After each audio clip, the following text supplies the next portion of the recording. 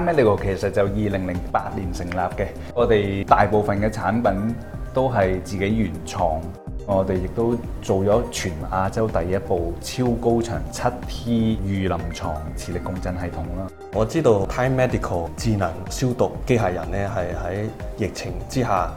非常之啱用啦。我哋呢個智能消毒機械人咧係全球第一部擁有3種消毒模式集於一身嘅機械人。我哋就將嗰個光學雷達升級咗做25米嘅距離，可以好快咁計算到一個最佳嘅同最短嘅路線去進行呢個消毒嘅工作。貿發局嘅 T-Box 咧就幫香港企業咧有幾方面嘅升級轉型啦，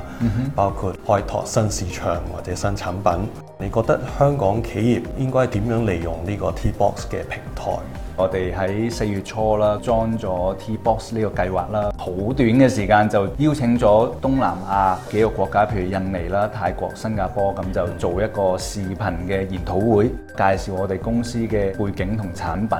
咁會後亦都有好多潛在嘅買家啦，或者代理商聯絡我哋，希望將我哋嘅產品推銷去東南亞唔同嘅地方。貿發局嘅澳洲辦事處亦都幫我哋好多，將我哋嘅產品啦同公司介紹俾澳洲相關嘅企業。